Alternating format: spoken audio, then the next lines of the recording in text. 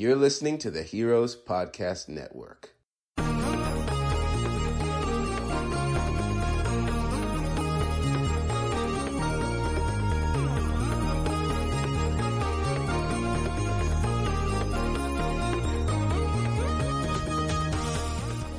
Hello and welcome back to Red Shirts and Runabouts, episode 101.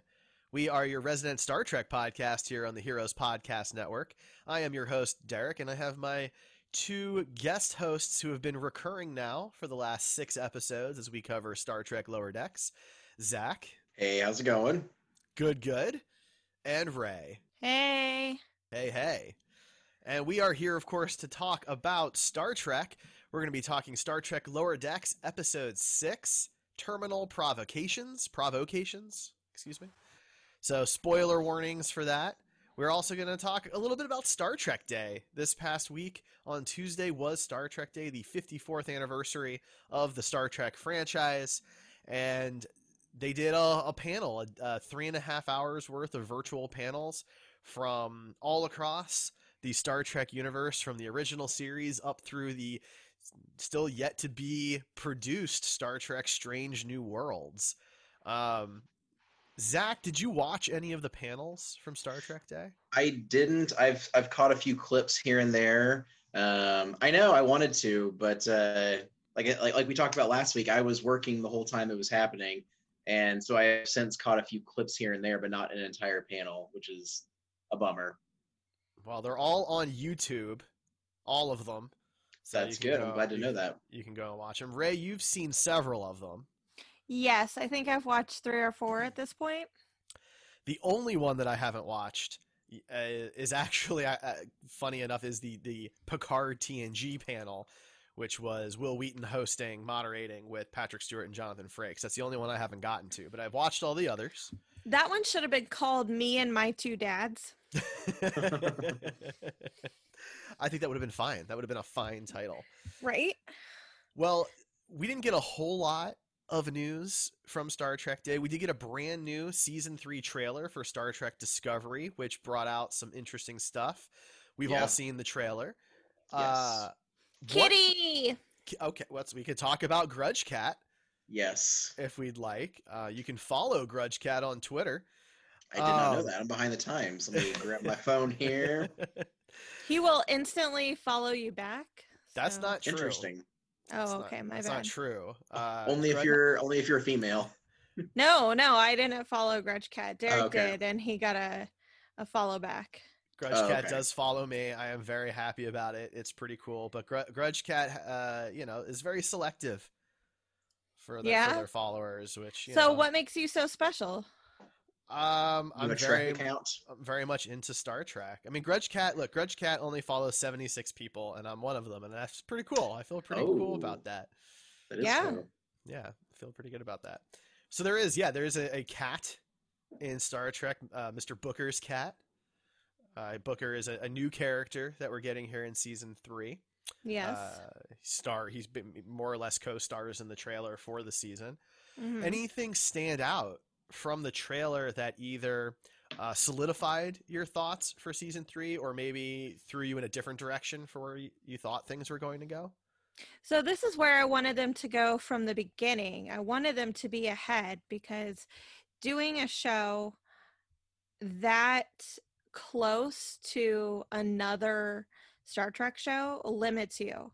You're kind of pigeonholed a bit, and this finally gives the current cast their own room to breathe and work, and I think they're gonna do great without established characters already. No Sarek, no Pike, just themselves.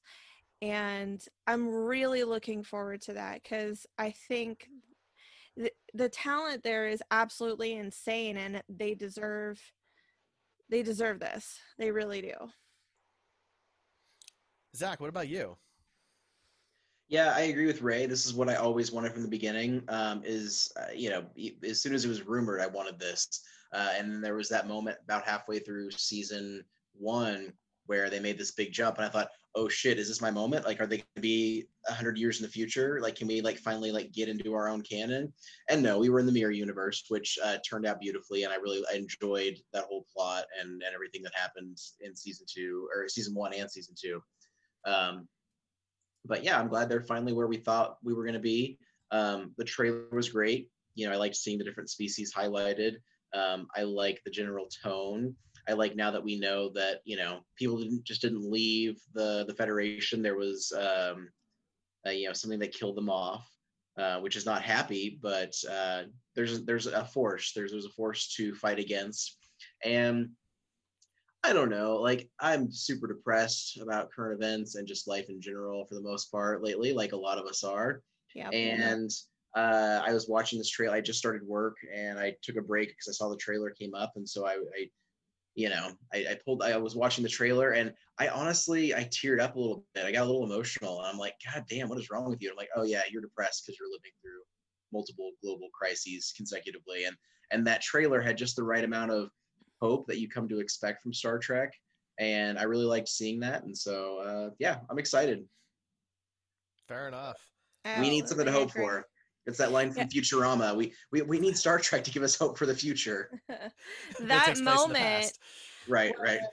that moment where Burnham like just screams out in utter joy because they're not on a deserted planet.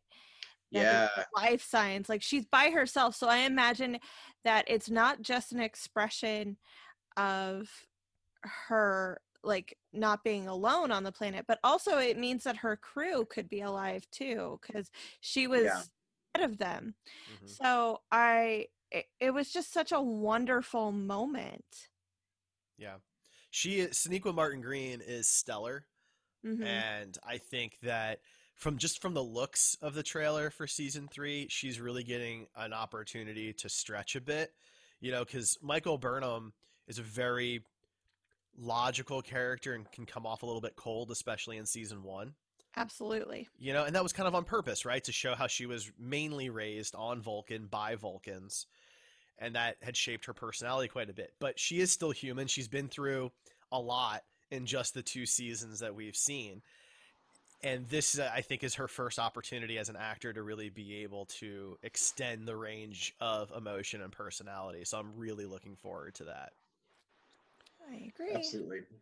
I also was surprised to see that the Federation is, you know, not quite in shambles per se, but definitely nowhere near where it used to be. I thought that was a ruse, and it was just to throw everybody off, and the Federation was going to be just the way it was. But I'm curious to see what the burn is, you know, what that means. There's some, you know, talk about it destroyed just ships, not necessarily organic life. So the Federation planets might still exist as they were, but they're all separated from each other. That could be an interesting thing to discuss. So I'm curious. I'm definitely curious to see where things are headed. But one little detail that's in the trailer, so I'm going to say it's not a spoiler. Saru, at least some point in season 3, is going to wear 4 pips. Yeah. Which is a big freaking deal because, you know, there was a lot of talk at the end of season 2 about who was going to be captain. Would it be Saru? Would it be Burnham? And there's good arguments for both of them. There really are. And they would both, you know, they're both incredibly strong actors. Doug Jones is phenomenal as a creature actor, and Saru is just so freaking cool and goes so far in season 2. I'm kind of glad to see Saru get that type of rank because, first, we've never had our primary ship captained by an alien. Correct. We've never had that as our primary character, and so that's a really cool concept, something that we haven't done before. Mm-hmm. Now, to be fair, we also haven't had a black woman be our primary captain, right? We've had a black man and we've had a white woman, you know, so that would also be new in its own way. So either way, I think we would have been good, but I'm excited to see Captain Saru. I am too. I think at this point, his character kind of deserves it a bit more. Right now, Burnham is still very paying for her mistakes in the first couple episodes and proving her, I guess, redemption to her friends and crew. So I think, a few more seasons, she can have her own ship, totally. But I really love the idea of Captain Saru. Yeah, for sure. Mm-hmm. And just seeing what his character goes through in season 2 was super fascinating. It was one of my favorite parts of the season, frankly. His short track was really good as well. So good. Mm-hmm. Probably the best. And, look, it's not easy acting through prosthetics at all. We've seen people struggle with even just fake sets of teeth. We're talking through the prosthetics you'd see from Klingons or Ferengi, let alone something like this, the Kelpian, where he's wearing special boots. So he has, like hooved feet, and the way he walks is completely, alien and non-human, and his whole face and head is completely covered. He's got those cool contact lenses. Doug Jones is able to bring non-human things to life in a way that, frankly, I don't think anybody else can. Well, if you're going to do something like that, if you're going to have a character work in prosthetics, they knew what they were doing when they cast Doug Jones. Mm-hmm. They were not playing around. Like, it's a really great thing that Michael Dorn and Armin Shimmerman and Renee Auberjonois was able to get used to the prosthetics and work through them. But just hiring somebody out of the gate who has worn them a million times is probably your best bet. Yeah, absolutely. Yeah.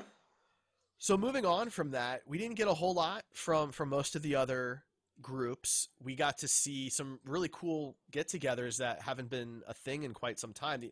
Basically, the primary main cast of Enterprise, including Scott Bakula, were together, which was really just fun to see all of them together. Most of the DS9 cast and Voyager cast were together, which was just, again, great to see everybody. And then we got our Strange New Worlds panel, which was very, very interesting. We got some producers, some writers, as well as our 3 primary cast members, Anson Mount, Rebecca Romaine, and Ethan Peck, who are playing Captain Pike, Una Number 1, and Spock, respectively. We didn't get, a ton of detail, of course, on what the show is. They're still writing it. They're still breaking the episodes, and they're hoping to start production in the near future. But we got some cool behind-the-scenes stuff. So, for example, the series is supposed to kind of lend itself back to the old Star Trek ideology of episodic, hopeful storytelling. So each episode will be an episodic story, relatively self-contained, like we saw in TOS, TNG, and Voyager. Mm-hmm. And, some of Enterprise and DS9. But the characters are going to see long, season-long plus arcs of things that impact them for more than just those one-episode stories, which... Ray, were you going to say something? I'm sorry. I was just going to say that's very DS9, because starting off with the first 3-4 seasons, they did that. Each character had an arc, but, episode to episode, there was a smaller plot contained in the episode. And that was a very early or mid to late 90s kind of thing, Zach and I are huge fans of Whedon from then, not so much now, but yeah. That was a very Buffy and Angel thing, overarching for the series, but each episode was kind of individualized. Mm-hmm. Yeah, and I'm looking forward to that, because I like the idea of the more self-contained stories, because that's what Pike's Enterprise was doing. They were exploring Strange New Worlds every week. And that didn't work so well on DS9 because they weren't doing that. They were primarily on the station. They were primarily dealing with Bajor. So they had these recurring things. But the Enterprise during Pike and Kirk's era shouldn't be like that, because they're never really at the same place twice. Mm-hmm. And so I like that they're taking that into account. There's teases about what Una's background, her origin story is going to be. And it's supposed to be really unique because Number 1 doesn't have a lot written about her. There's some stuff in the books about what happens after the cage. Of course, none of that is canon. And Rebecca Romijn has an opportunity to help craft what that character becomes. So there's some cool stuff in there. I'm really excited about it. I don't know about you guys, but I'm anticipating that show probably more than anything else Star Trek right now. I think that's Yeah. fair. I also think out of everything, I mean, I guess there's the other Nickelodeon show coming up and a few other rumored projects, but really this show is the one piece of Star Trek that we've seen a teaser of because it was a big part of Discovery season 2, but we haven't gotten their own thing. And we're all watching season 2 of Discovery thinking these people need their own show. And it didn't seem like it was going to happen, and then it happened. So now, like, we've had some of Lower Decks. We got to see all of season 1 of Picard, and we discussed that, the three of us together. We had mixed feelings about it.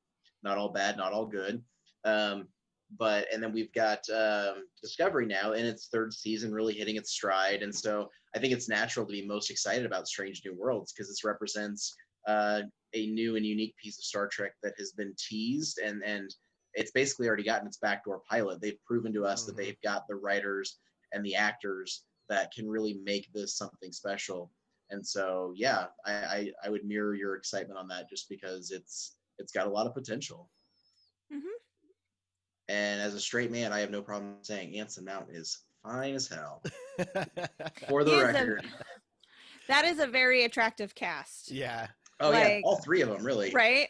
But I mean, let's look at the Discovery cast. I mean, they're all pretty attractive people too. Let's be honest. Yeah. They are. Absolutely. These are some good-looking actors, For sure. All right. Well, was there anything else that came out from Star Trek Day that you thought was worth mentioning here? No. We've got some blood wine coming out if you're interested in such things. They've released some Star Trek wines over the last year or so, and they've announced 2 more, one of which is a Klingon blood wine.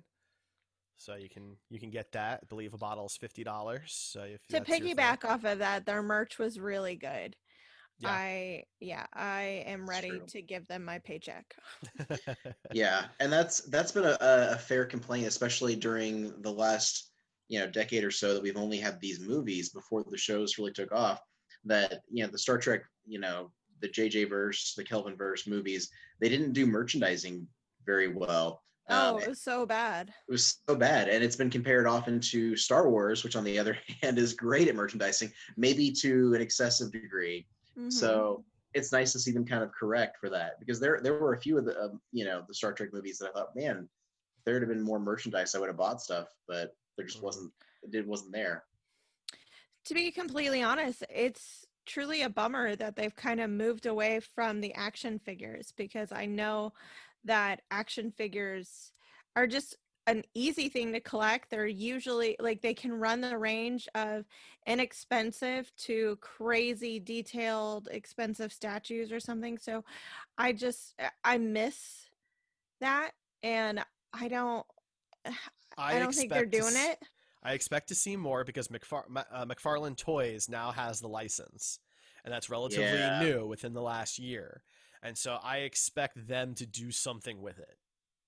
I really do. And maybe that will be Lower Decks action figures. Maybe that will be Discovery. Maybe they're waiting for the Nickelodeon show. I don't know.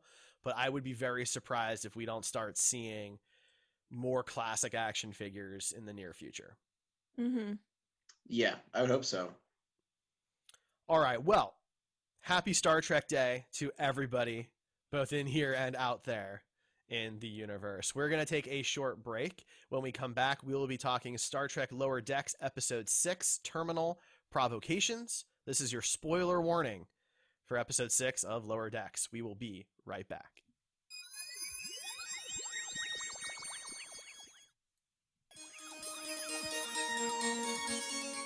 All right, we're back, guys. Let's do this. Let's talk Star Trek Lower Decks Episode 6, Terminal Provocations.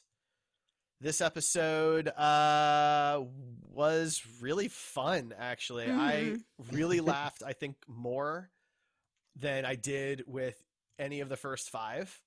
Mm-hmm. I'm not sure if this, is my favorite of the first 5 or not, but I think it was definitely the funniest Yeah. of the first 5. What are some of your This initial is episode thoughts? 6, babe. I know. Okay. What I say? Never mind. You kept saying the first 5. The first 5. I think this is. I think it was funnier than the first 5. Got it. I'm Yeah. sorry. I thought you said of the first 5 and not Gotcha. than the first. Cool. Cool. Okay, Let's- we're on the we'll- same page. We'll Yeah. bring it back. We'll bring it back. Use So- take 2. use take 2. So this episode, the senior staff is fairly busy dealing with some scavengers and some old Star Trek technology. And our lower deckers are busy creating the thing, or something like it down below.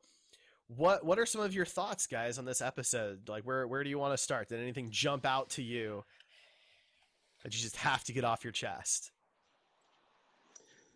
Oh Or man, can I mean, keep talking. it was hilarious. I guess the first thing that sticks out to me is the character of Badgie, and part of that's because I love Jack McBrayer of 30 Rock and Wreck-It Ralph fame. He's got a very distinct voice, and that character being hilariously murderous was just it was really good. I also think this episode did a good job of tying all their plots together as well.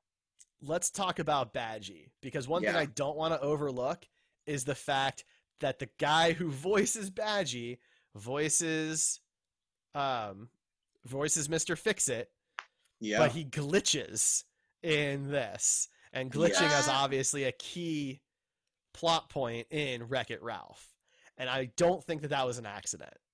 Oh no, I'm sure it wasn't. Right? That was very on purpose, and I think it was really wonderful to see him go from playing like the clean, shiny Mr. Fix-It good guy to this murderous Delta Shield on the holodeck.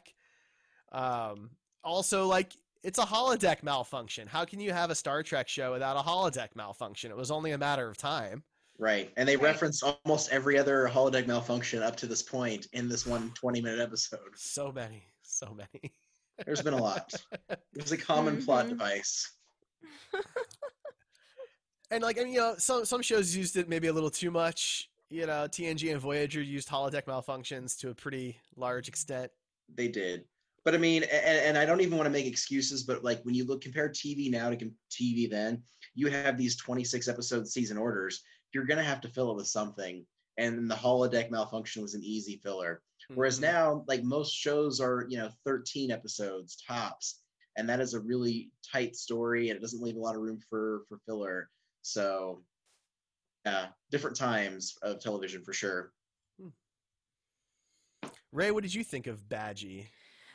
I think I think it's kind of a coincidence that he played Fix-It Felix without any glitching, and now he's playing Badgie with glitching. Psh. I actually think that, Jack McBrayer is hired to play these evil cartoon characters now because he has such a sweet, unsuspecting voice Mhm. that when things turn for the worse, you're just not expecting it, and I love that.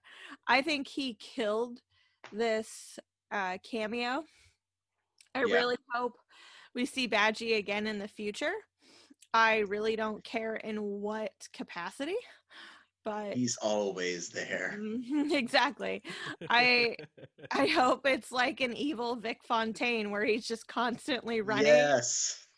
That mean, would be so amazing. I He could support be that. this ship's Moriarty.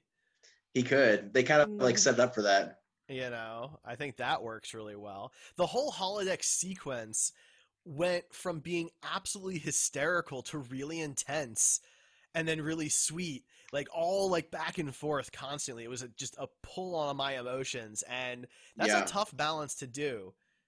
Even like in live action, let alone here like in animation, where it's a very tight time frame that they're dealing with. But Rutherford and Tindy are so freaking cute together.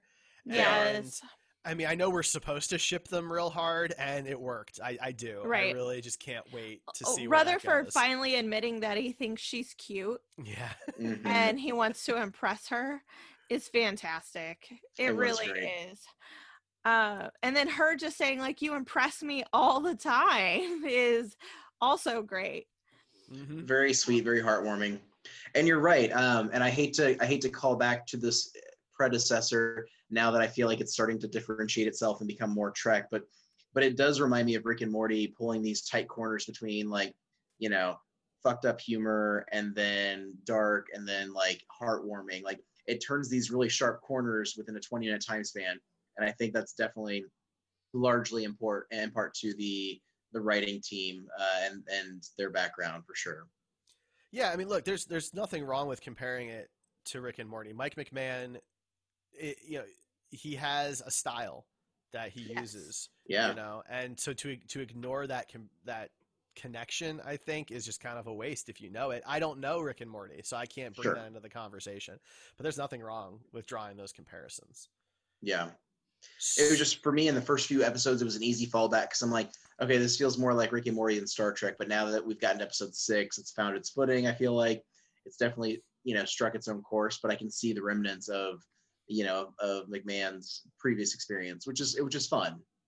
Mm-hmm. I mean, that's fair. That is fair.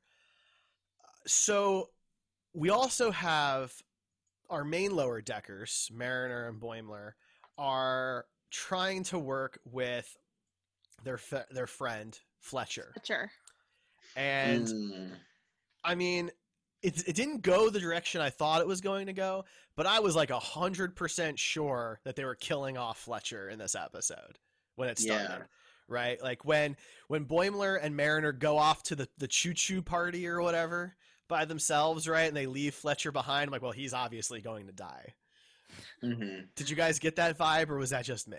No. I didn't. Like, he was too overeager and goody-goody. Like, I just didn't trust him from the beginning. I thought he had nefarious motives, like, almost immediately. No one's that pure of heart.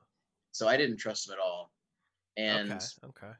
And honestly, like, he is. I've been thinking about this for the last several hours since I watched the episode, and I think he's my least favorite person in any Trek show ever. I can't find anyone else in my mind that I hate more than him at this point. Then Fletcher? Oh my god. Yeah.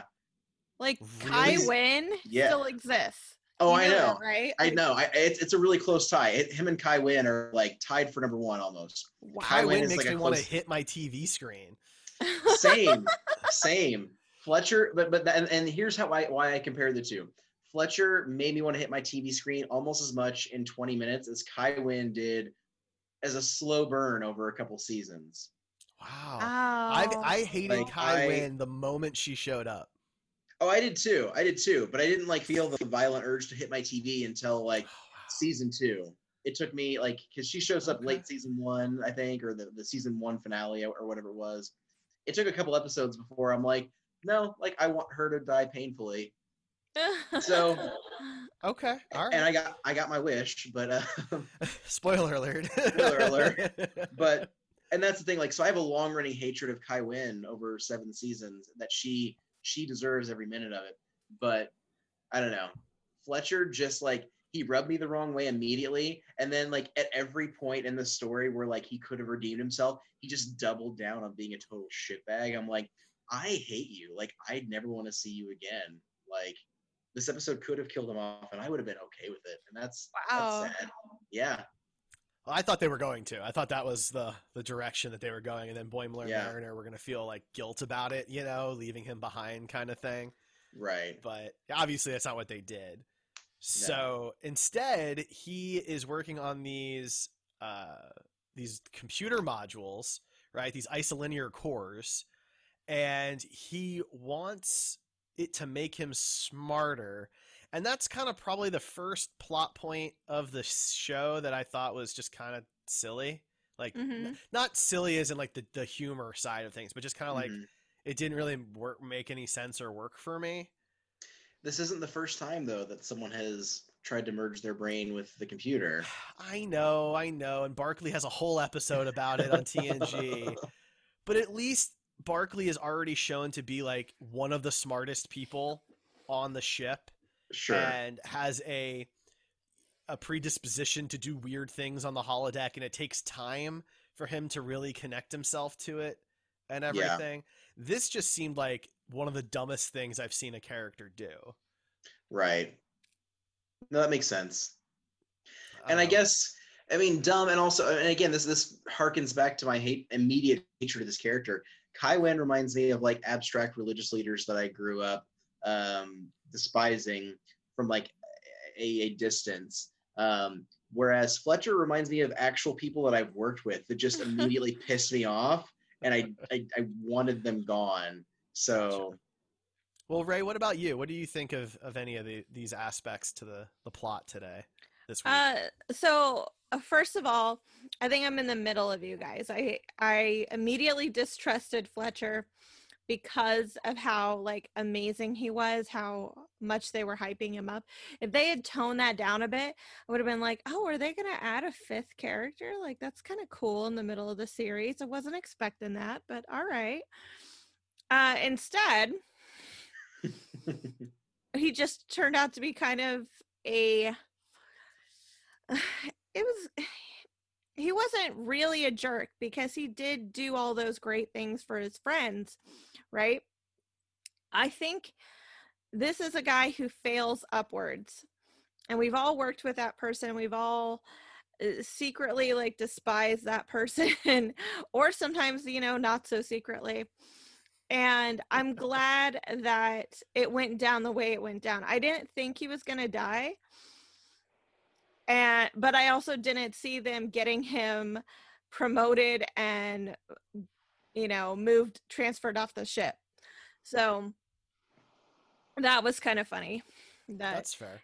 And, without friends, it was really easy for him to get fired on his own. So you can tell that he's been a part of the Cerritos crew for so long because people also had his back. Mm-hmm.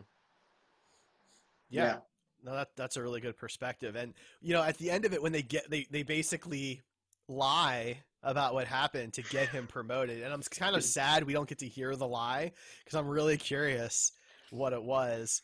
And they kept referencing cues. And so I thought maybe this is where the John Delancey cameo was going to be, but I guess it's later in the season. I'm really glad it wasn't, to be honest, because I thought having Q and Jack McBrayer in the same episode would have been a little too much, but well, there's another Star Trek cameo in this episode. Yeah? Mm-hmm. Did I miss it? What's up? The Drukmani captain is voiced by none other than J.G. Herzl, the man behind That's right. Martok. Yeah. The greatest Klingon to ever. I forgot. I looked up the IMDb list earlier and I was like, oh, that was him. And then promptly forgot it. Yeah. Martok is absolutely hands down my favorite Klingon of all time. I'm sorry, Worf. But yeah. Martok is the man, and I would follow him into battle any day.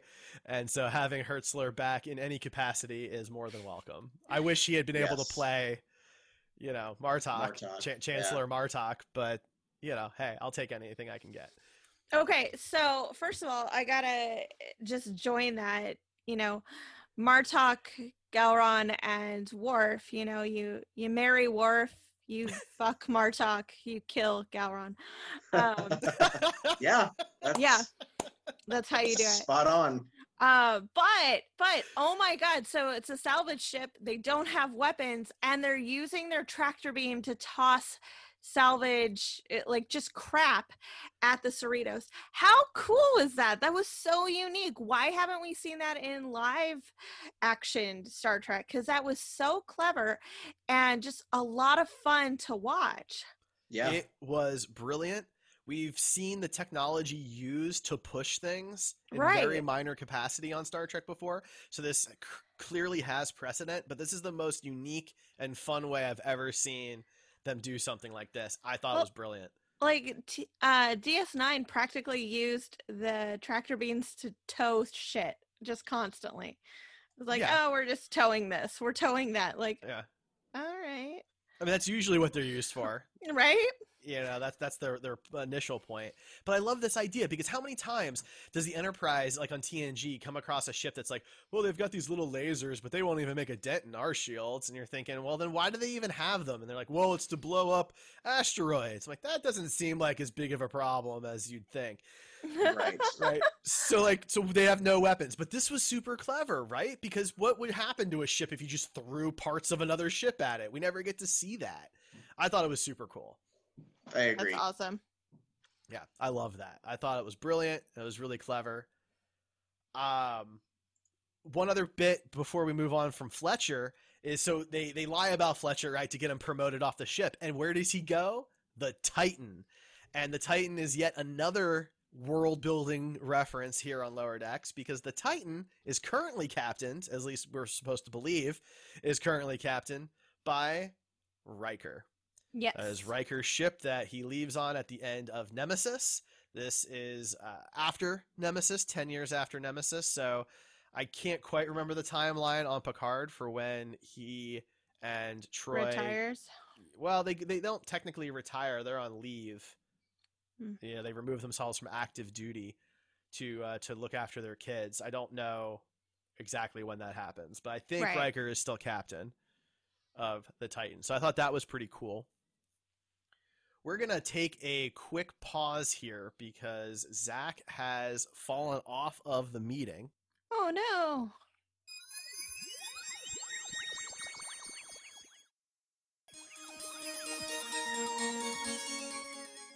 All right. Well, Zach is definitely having some technical issues, so we are going to continue on with the rest of our conversation without him, and hopefully he can join us back next week. So let's get back to it. Yes, please. We've talked about Fletcher. Yes. We've talked about the holodeck, and we've talked a little bit about the main bridge cruise story that's been going on there. Yes. What other aspects to the episode did you find interesting that you want to make sure that we cover? So I know it's not a very big part of the episode, but I absolutely loved that the Bajoran engineer was going insane and just really wanted to blow up that ship. Oh, the tactical officer. Yeah. Yeah. So that's Shax, Lieutenant Shax. Yeah, I am not really paying attention to the bridge crew since they're not our main characters. And I don't know his name. I don't know the medical officer's name, but Tiana. Oh, that's pretty.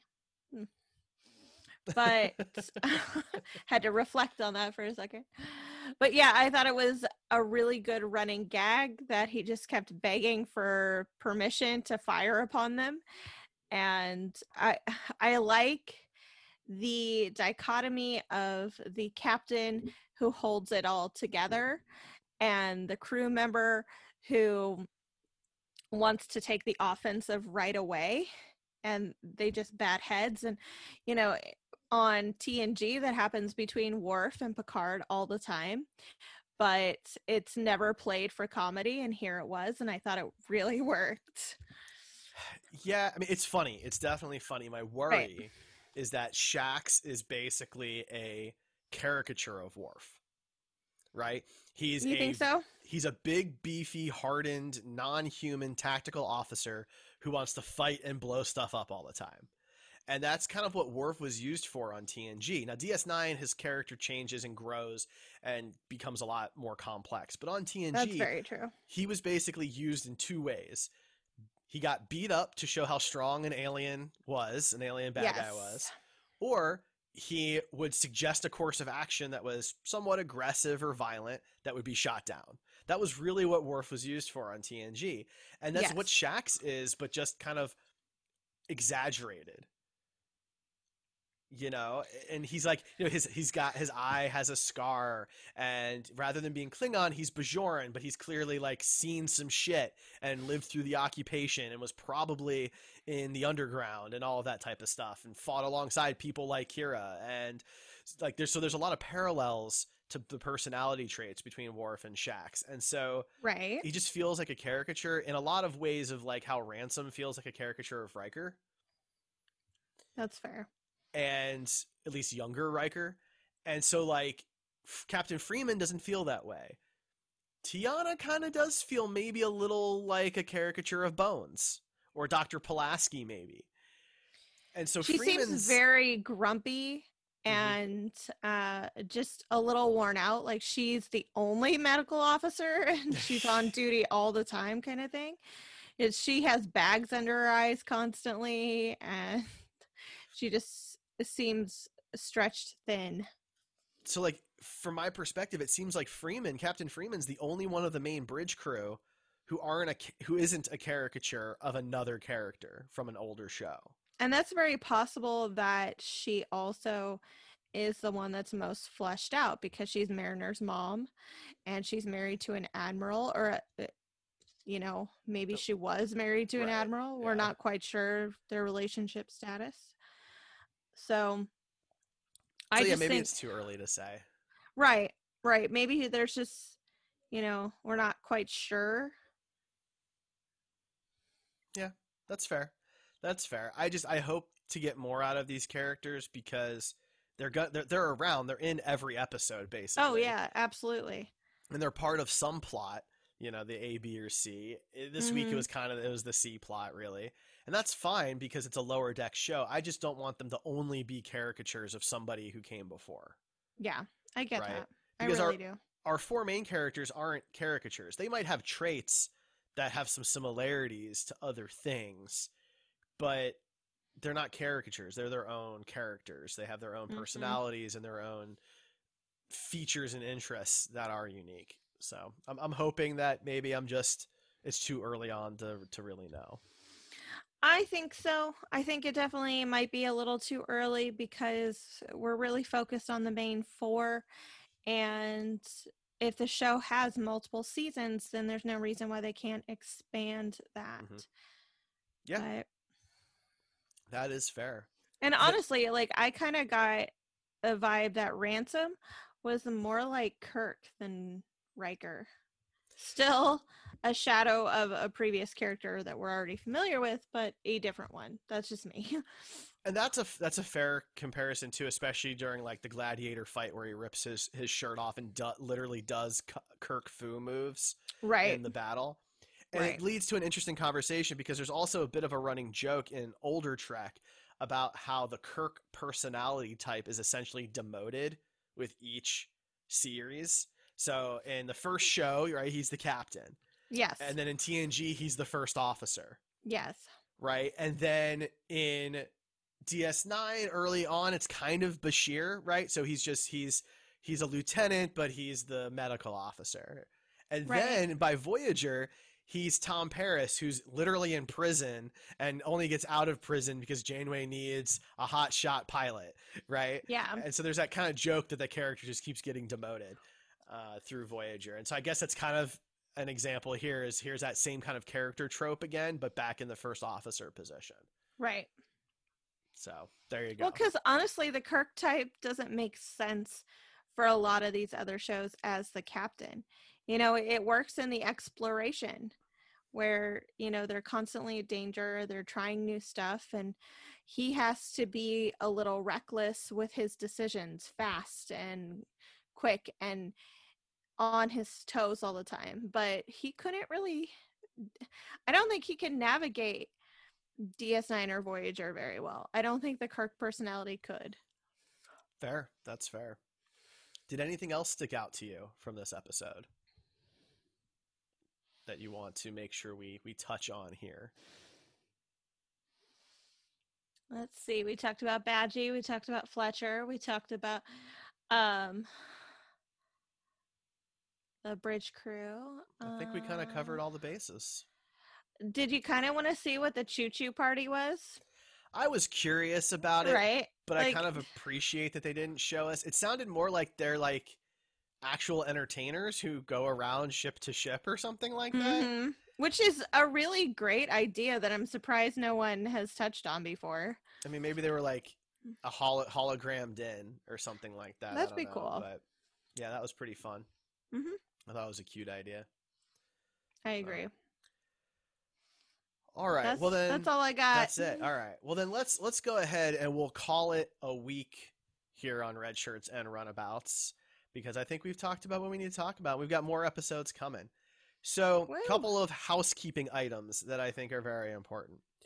First, we will be back. You know, we're doing this Thursday nights live on our Facebook group, Red Shirts and Runabouts Forum on Facebook. You can go to facebook.com/group/Red Shirts and Runabouts and join us live for that, which would be great. Mm-hmm. If not, these episodes come out the following day on Friday. You can find them on Apple Podcasts, Spotify, Podcast Addict, wherever you get your podcasts. So go ahead and check that stuff out as well. It is possible that we will be releasing off schedule here a little bit. Ray and I are expecting our first child here anytime within the next 1 to 3 weeks.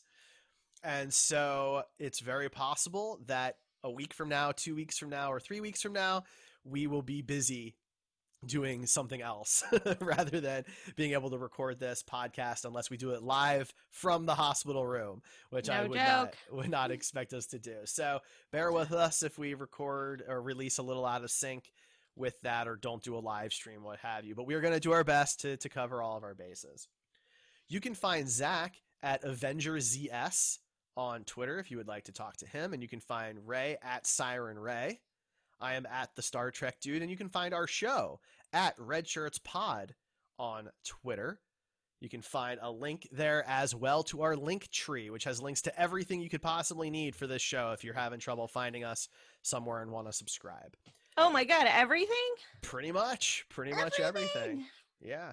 So we appreciate everybody listening in. We hope you enjoyed this episode. Happy Star Trek Day to you. We will see you next time. Live long and prosper.